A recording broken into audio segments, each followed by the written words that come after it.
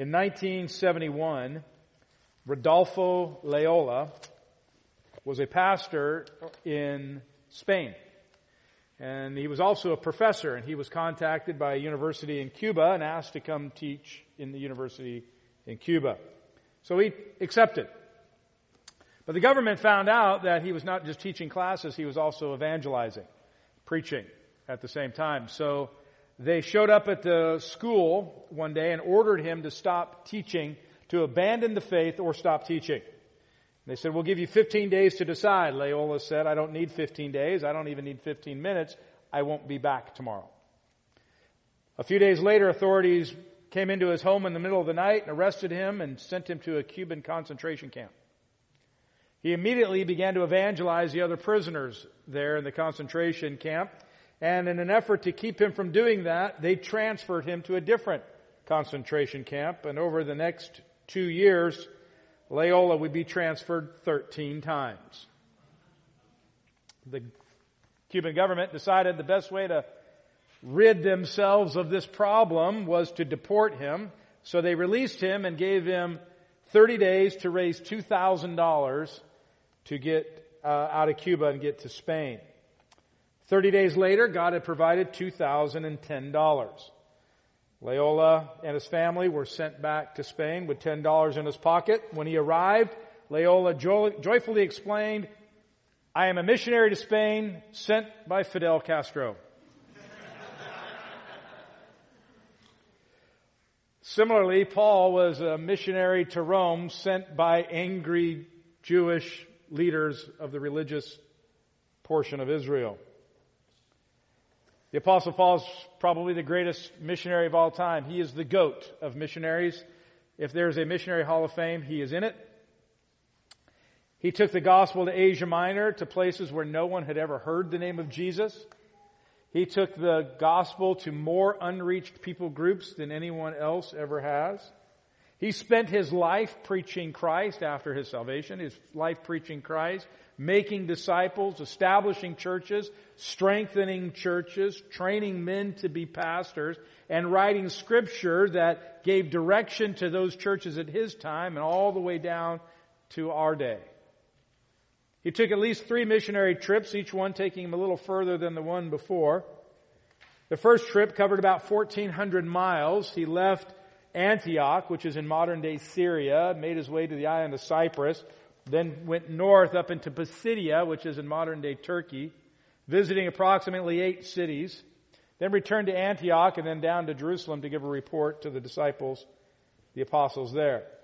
His second trip doubled the amount of miles. He traveled 2,800 miles.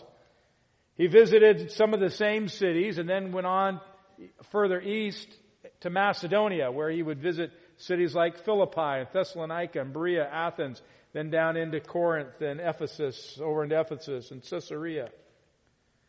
This third trip covered basically the same, visiting all the churches that he had established on his second missionary trip. And then one more trip would take him to Rome. He always wanted to go to Rome. In fact, he wanted to go to Rome, and from Rome he wanted to continue on into Spain. Paul didn't start the church in Rome. It had already existed when Paul wrote this letter, but it could have been started from disciples who were in Jerusalem during the day of Pentecost, or who had met Paul or others some other later time and came to Christ and then moved on to Rome and established the church. But Paul wanted to visit there. He makes it clear in Romans 15 that he wanted to visit there and impart some knowledge to them before traveling on to Spain. He would make it to Rome. He just wouldn't get there the way that he thought. Paul would go to Rome, but he would go to Rome as a prisoner. He would go in chains. He'd been falsely accused by the Jews in Jerusalem of violating the temple law by bringing Gentiles into the forbidden part of the temple, part reserved only for Jews. Paul didn't do that. But they accused him of that and wanted to kill him as a result of that. But he was spared by the Roman soldiers. And because it was a crime worthy of death, according to the Jews, Paul had to appeal to Caesar to save his life. And that's why he would end up in Rome. But before he got there, while he was still in Corinth, he wrote this letter to the Church of Rome. And in it, he explains to us the gospel. He explains to us over 11 chapters the importance of the gospel, why we need it, how it came about, what it does for us, before telling us how to live in chapters 12 through 15 and then saying his goodbyes in chapter 16. Let me give you a brief excerpt in the first 10 chapters here. Chapter 1, man is bound in sin, rejecting the righteousness of God and incurring his wrath. Chapter 2, God, the righteous one, will judge all who violate his law. Chapter 3, everybody violates the law. If we just stopped there, it would be bad news. But God is able to bring about the justification of the sinner, also in chapter 3. Chapter 4, justification comes through faith, not works. A person must believe in God.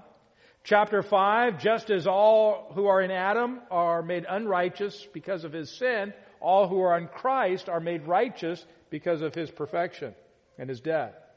Chapter 6, though we are made righteous by the death of Christ, we still possess a sin nature and it seeks to enslave us. We should rather be slaves to righteousness. Chapter 7, the battle over the flesh and the spirit continues to rage. We end up doing things we don't want to do, and we don't always do the things that we want to do.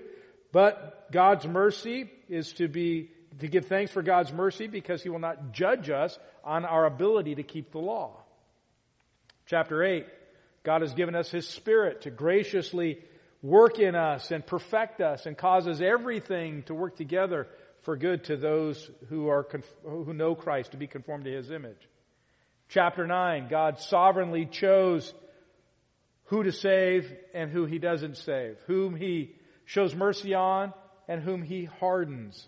And God, in his sovereign wisdom, hardened the hearts of the nation of Israel so that the gospel would be rejected by them and then be transferred to the Gentiles. Chapter 10, the simplicity of the gospel is still the only hope for mankind. Chapter 10, in this chapter, we're treated to the heart of a missionary. What it is to be a missionary, what it is to have a missionary's heart. And then the verses that we'll look at, the first 15 verses, will reveal 4 characteristics of a missionary's heart. And every Christian should have a missionary's heart. We start with the first one. The characteristic of a missionary's heart is a passionate desire to see people saved. A passionate desire to see people saved. Romans chapter 10, verse 1. Brethren, my heart's desire and my prayer to God for them is for their salvation. The them that Paul's referring to is the nation of Israel. He's referring to his fellow Jews. My desire is that my fellow Jews come to saving faith.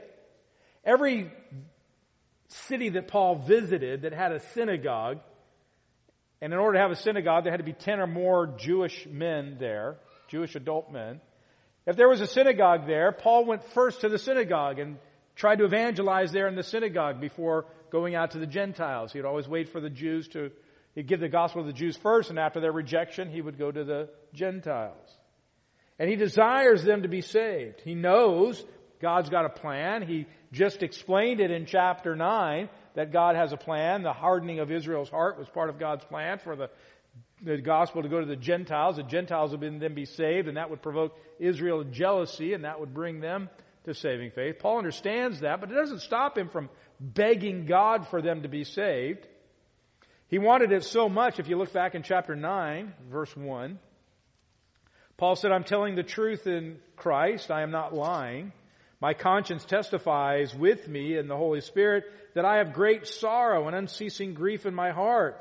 For I could wish that I myself were accursed, separated from Christ for the sake of my brethren, my kinsmen according to the flesh, who are the Israelites to whom belongs the adoption as sons, and the glory and the covenants and the giving of the law and the temple service and the promises, whose are the fathers and from whom is the Christ according to the flesh, who is over all, God bless forever. Amen. Paul is saying there, if it were possible, I would give up my own salvation if that meant national Israel would be saved. That's how much he wants them to be saved.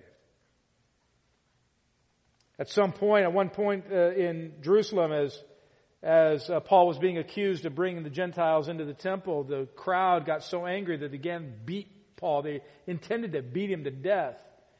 And had Roman soldiers not broken in through the crowd and grabbed Paul physically and carried him to safety, he would have been killed. And as they were carrying him, physically carrying Paul up the stairs to get away from the crowd, Paul begged the commander to stop and let him address the crowd. The commander acquiesced, and Paul stood there on the stairs and addressed the crowd that was just trying to beat him to death, and he gave his own salvation testimony to them, hoping that that would sink in and people in Israel would be saved. But then when he started talking about Jews or Gentiles being saved, the crowd turned angry again and tried to attack him, and they had to take him out of the way for his own safety. Paul understands the sovereign plan of God, but still desires Israel to be saved. A true missionary heart wants people to be saved. I would submit that most every Christian in this room has one or more persons that they pray for that they want to be saved. Perhaps it's your children or your siblings or your parents or a neighbor or a friend that you want to be saved. But what about the people you don't know? What about the people in other countries? That's why Paul traveled, because people need to hear about Christ and he wanted them to be saved. A true missionary's heart goes beyond their immediate circle of family and friends to include others that need Christ. A true missionary heart has a passionate desire to see people saved. And every Christian should have a missionary's heart. Secondly, a missionary heart has a determination to stress heart righteousness. A determination to stress heart righteousness. Look at verse 2. For I testify about them that they have a zeal for God, but not in accordance with knowledge. Most, if not all, cultures have some sort of moral code. Maybe written, it may be unwritten, but they have a code of things they accept as good and right and things they don't accept, things that are clearly wrong. Now those standards may shift over time, but every culture has those. For the Jews in Paul's day, it was the commands that came through Moses. That was the standard of right and wrong. That was the standard of good and bad for them. And initially Israel didn't take the laws completely serious, and God brought them into Babylonian captivity for 70 years until they learned their lesson. And after the Babylonian captivity, they figured it out. We've got to keep the law. And in the 400 years that passed between them and the time of Christ, they had learned to, for the most part, exercise the law outwardly, but not inwardly. It became a practice, not a belief. It wasn't something that changed their heart, though some had their hearts changed. Many, if most, would just go through the motions. Take the Sabbath, for instance. The Sabbath was extremely important to Jews. They wouldn't break the Sabbath. In fact, it was so important to them that they publicly ridiculed anybody that they believed was breaking the Sabbath. So they wanted to make sure, so much so that they would put laws in front of the laws to make sure that they didn't break the Sabbath. But their righteousness, unfortunately, was a self-righteousness. It wasn't a true heart righteousness. It was what everybody could see. They were like whitewashed tombs. They were nice and pretty on the outside, but inside they were full of dead men's bones. Paul says, I testify that they have a zeal for God, but not according to knowledge. They have a fervor, a passion for God as they have defined Him, as what they think He accepts. And their zeal was so strong they didn't want to do anything to violate what they thought was God's standard. But their hearts remained unchanged because it was all an activity. It was all an effort on their part. It wasn't a changed heart. Their zeal wasn't according to the truth of who God is and what He requires. They claim to be zealous for God, but they're more zealous for their traditions than anything else. Every culture has some people that are zealous for their idea of God. They'll give everything to that God or for that God. But zeal has never gotten anyone into heaven. If zeal is all that is necessary to get someone into heaven, then kamikazes in World War II went to heaven. because they certainly had a zeal. Those who blow themselves up or fly airplanes into buildings would go to heaven because they certainly have a zeal. The problem is they have a zeal, but not a zeal according to knowledge. What they're zealous about is not what the truth is. They're zealous for a lie, unfortunately. Verse 3, for not knowing about God's righteousness and seeking to establish their own, they do not subject themselves to the righteousness of God. They think they have everything they need. They don't need God's righteousness. They figure they can have it of their own. They can develop it on their own. Many people think they have all the righteousness they need within themselves. They do whatever they want to do, thinking that God's going to be pleased. Almost every one of us knows someone who believes if my good just outweighs my bad, then I'll go to heaven. And the problem with that thinking is they neither know what good is nor what bad is according to God's Word. They're defining it according to their own standards. They think that God will accept my own righteousness, but what they don't understand is your righteousness, apart from the work of Jesus Christ, isn't worth more than a filthy garment. They don't understand that they are slaves to sin. They are of their father, the devil. Many people live under that miscomprehension that God's going to be pleased with me one day. I mean, if you go out and ask the average person, if you died today, would you go to heaven? And of those who believe that there's a heaven, the majority of the people you ask will say yes. And you ask them, why will you go to heaven? They'll say, because I'm a good person. Salvation is not based on our own righteousness, though. It's based on God's righteousness, which comes through Christ. Look at verse 4 of our text. For Christ is the end of the law of righteousness to everyone who believes. Everything points to Christ and His perfect righteousness. Our righteousness is defiled and worthless. Christ's righteousness is undefiled and priceless.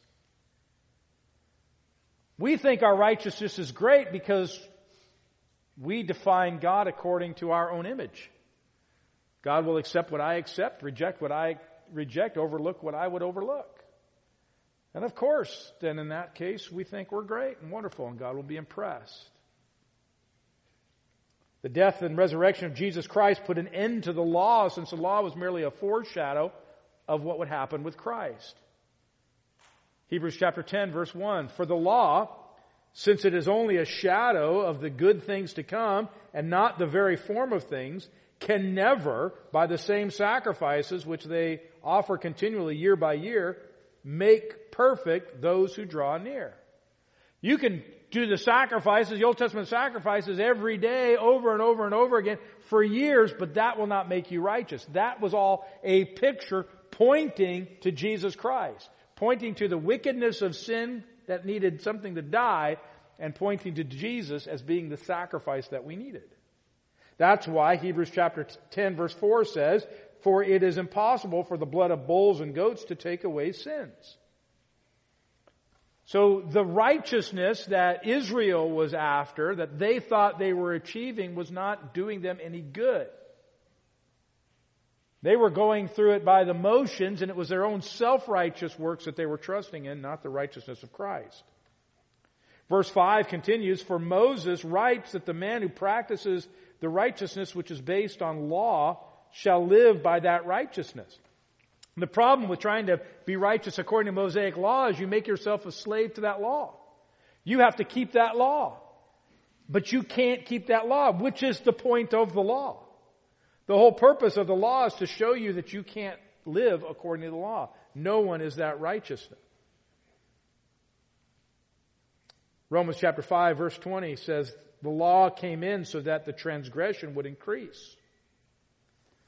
Law was given to us for the purpose of revealing our sinfulness so it would drive us to the cross and ask for God's mercy and grace and forgiveness. Because we can't keep the law.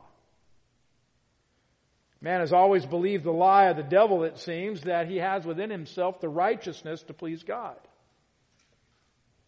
But our forgiveness and our salvation is not something that we can manufacture. It is a gift from God through His Son, Jesus Christ. Verses 6 and 7 in our text speaks of this righteousness. But the righteousness based on faith speaks as follows. Do not say in your heart, who will ascend to heaven? That is to bring Christ down. Or who will descend in the abyss? That is to bring Christ up from the dead. Paul's questions here, his rhetorical questions, is this righteousness that is in man thinks that it has to go find it. It has to go search out for this righteousness. It has to go to the ends of the earth and do some self-effort to get it. But, verse 8, but what does it say? The word is near you, in your mouth and in your heart. That is the word of faith which we are preaching.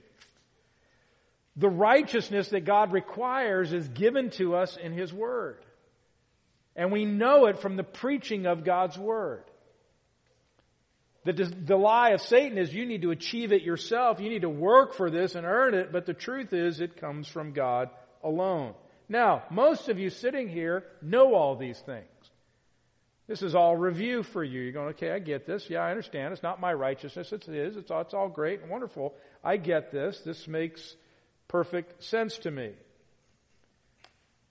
But do you realize that most cultures in this world don't believe that? If you go to most other cultures in the world, they are trying to earn their way into heaven, believing that they're going to make it. Everything from buying gold leaf and scraping it onto the side of a building to nailing themselves on a cross in order to appease God somehow. Their version of God. But genuine faith is not based on any works. It's based on Christ. This is the message that the world needs to hear. That's why Paul dedicated his life to give the gospel and spread it around Asia Minor, because they didn't know that. They thought they could worship this God or that God, or they could sacrifice to Yahweh even, and that would somehow get them into heaven.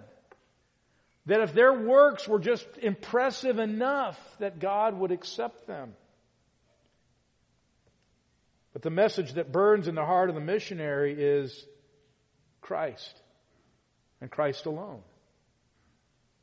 The missionary desires to free people from the slavery of the bondage to their pagan rituals and their pagan beliefs. The missionary heart wants to free people from the bondage of self-righteousness and show them Christ's righteousness. Verse 9 of our text, that if you confess with your mouth Jesus is Lord and believe in your heart that God raised Him from the dead, you will be saved. To confess with your mouth Jesus is Lord is to say, God, I believe Jesus is the sovereign ruler, that He is the one whom I must worship. It's to confess that Jesus died in the flesh and was raised from the dead. Now, these aren't magic words that open the doors of heaven if you just say the words. It's a belief in the heart. It's a change in the heart.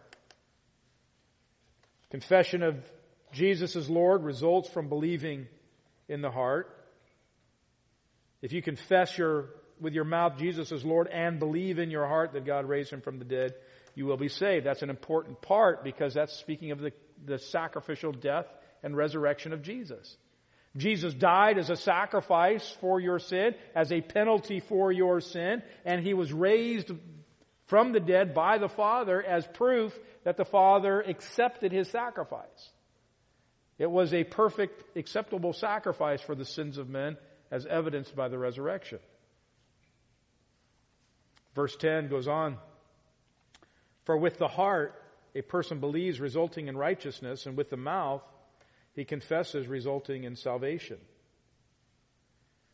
Because the missionary heart deeply desires people to be saved, it can't turn a blind eye to the teaching which takes men's eyes off of Christ and puts it on anything else. A missionary can't go into another land where they're worshiping a false god, where the majority belief is some pagan ritual and pretend like it's okay. Well, they're just sincere people. At least they're sincere in what they do. They can't do that. Those with a missionary heart must say, there's only one way. Jesus is the way, the truth, and the life. And all men must come to the Father through Him. There is no other name under heaven given among men whereby we must be saved. We must show the world the need for Christ. We must show them the need for His imputed righteousness. We must show them that it's only through His perfect righteousness and the forgiveness that He provides that we can be saved. Every true missionary has a passionate desire to see people saved and a determination to stress a heart righteousness, not a self-righteousness. And every Christian should have a missionary's heart. That brings us to number 3. A missionary heart has a certainty that the gospel pertains to all. A certainty that the gospel pertains to all. I'm glad that the gospel is not different for each different people group. That is different for one people in the West and then different for people in the East. I'm glad that's not the case. Or even worse, that it's different from person to person. But that's how many people think. Well, that's what works for you. That doesn't work for me. The truth is, the gospel is for everyone. And there's only one gospel message, and it is for every man, woman, and child who has ever been on the face of the earth. We don't tailor-make the gospel for different people. Because there's only one message. There's only one truth.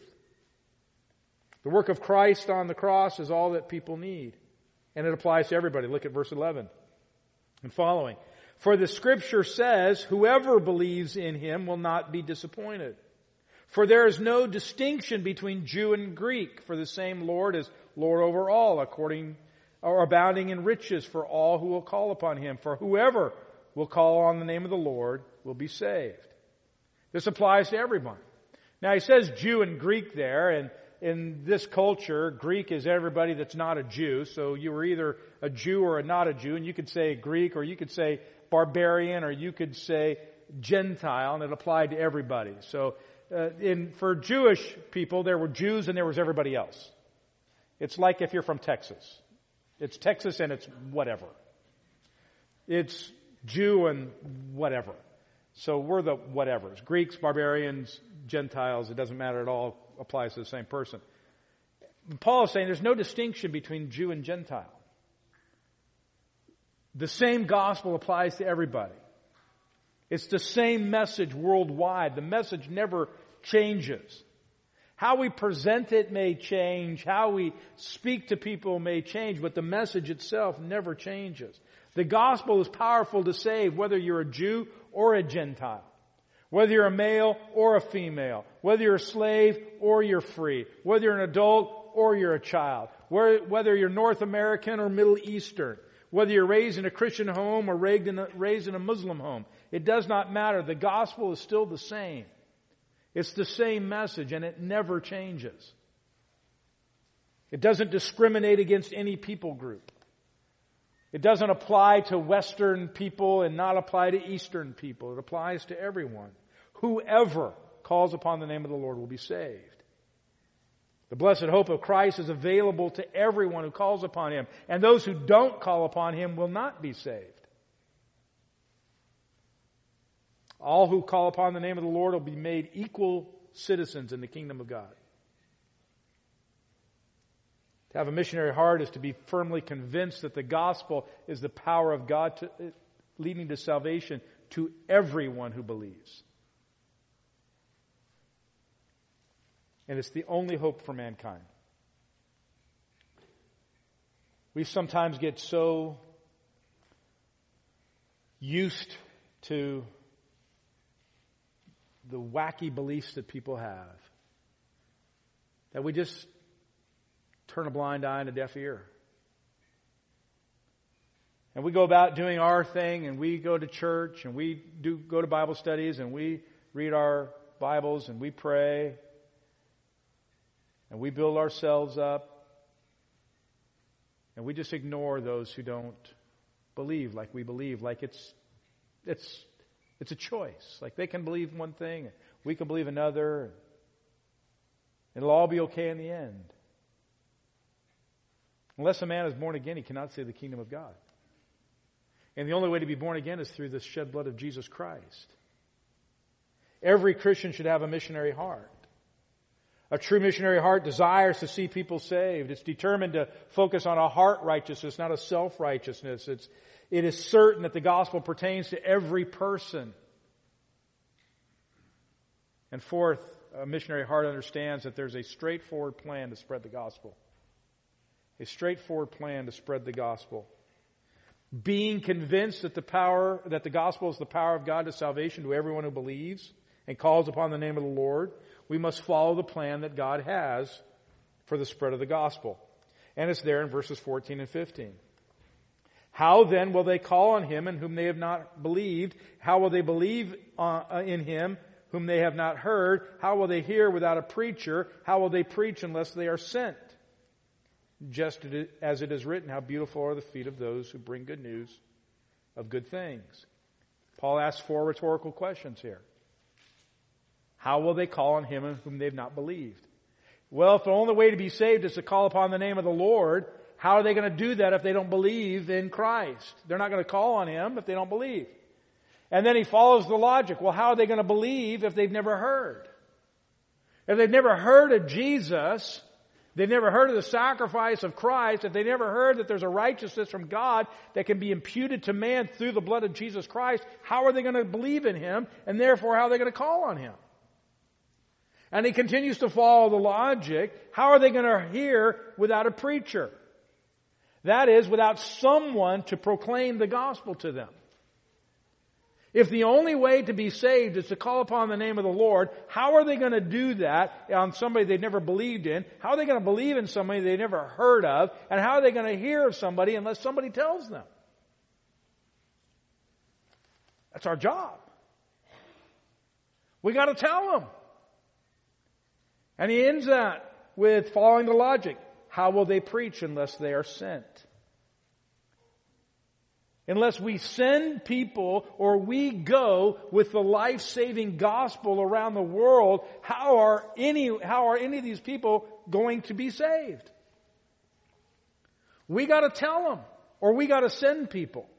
Those are the only options we have. If we have a missionary's heart, and we should all have a missionary's heart, if we have a missionary's heart, then we desire people all over the world to be saved. And we are convinced that there is only one way to that salvation, and that is through Jesus Christ. And that their self-righteousness will never get them to heaven. They need the righteousness of Christ. And the plan of God for getting that done is to send people with that message to proclaim it to those people. So they can hear and believe and call and be saved. So our responsibility as Christians and as a church is to make sure that the gospel is going out to the ends of the world.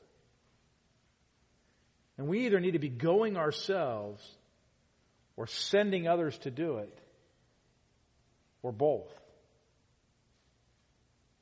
If you really believe the gospel, if you really believe that there is only one way for people to be saved, if you believe that people need the righteousness of Jesus Christ and the gospel applies to every human being, you really have no choice but to support missionaries who go, or go yourself. If you're not supporting missions work, you really should be. Because this is the way people are saved around the world.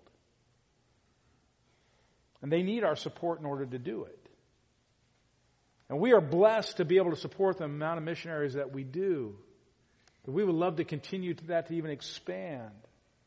But we want to do that not because we want to have a large number of missionaries that are supported by our church, but because the world needs Christ. That's why we support missionaries that plant churches where there are no churches and train national pastors to plant churches. Within the the scope of missions, there is room for humanitarian things like digging wells and building clinics. But if we don't give people the gospel, those things are worthless. They're meaningless in the end. We need to be giving people the gospel. So I encourage you to be involved in missions. You can be praying for all of our missionaries. You can be praying for any missionaries that are doing the work of the gospel. But we need to be supporting them financially. We need to be going ourselves. We need to be praying that God raises up people within our own congregation to go spread the gospel around this world. Because it's the only hope. There's no other way for people to be saved outside of Jesus Christ. Let's pray. Our Heavenly Father, I pray that you would impart to every single one of us a missionary's heart. That, Father, we would have the heart of Paul here, desiring people to be saved, so much so that we spend ourselves for that to be done.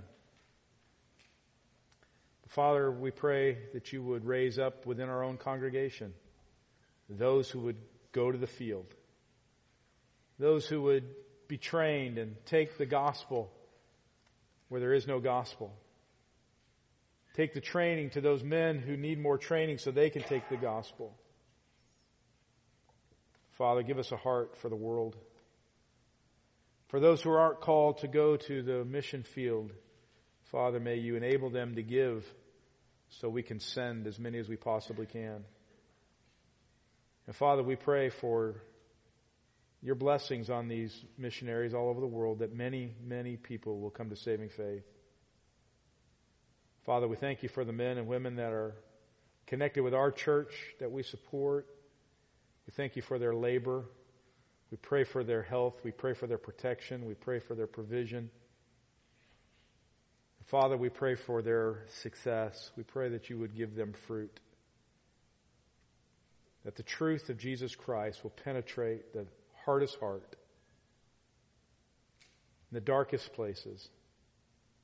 That, Father, your glory would be known. Let us continue to have a missionary's heart in this church. May that never wane.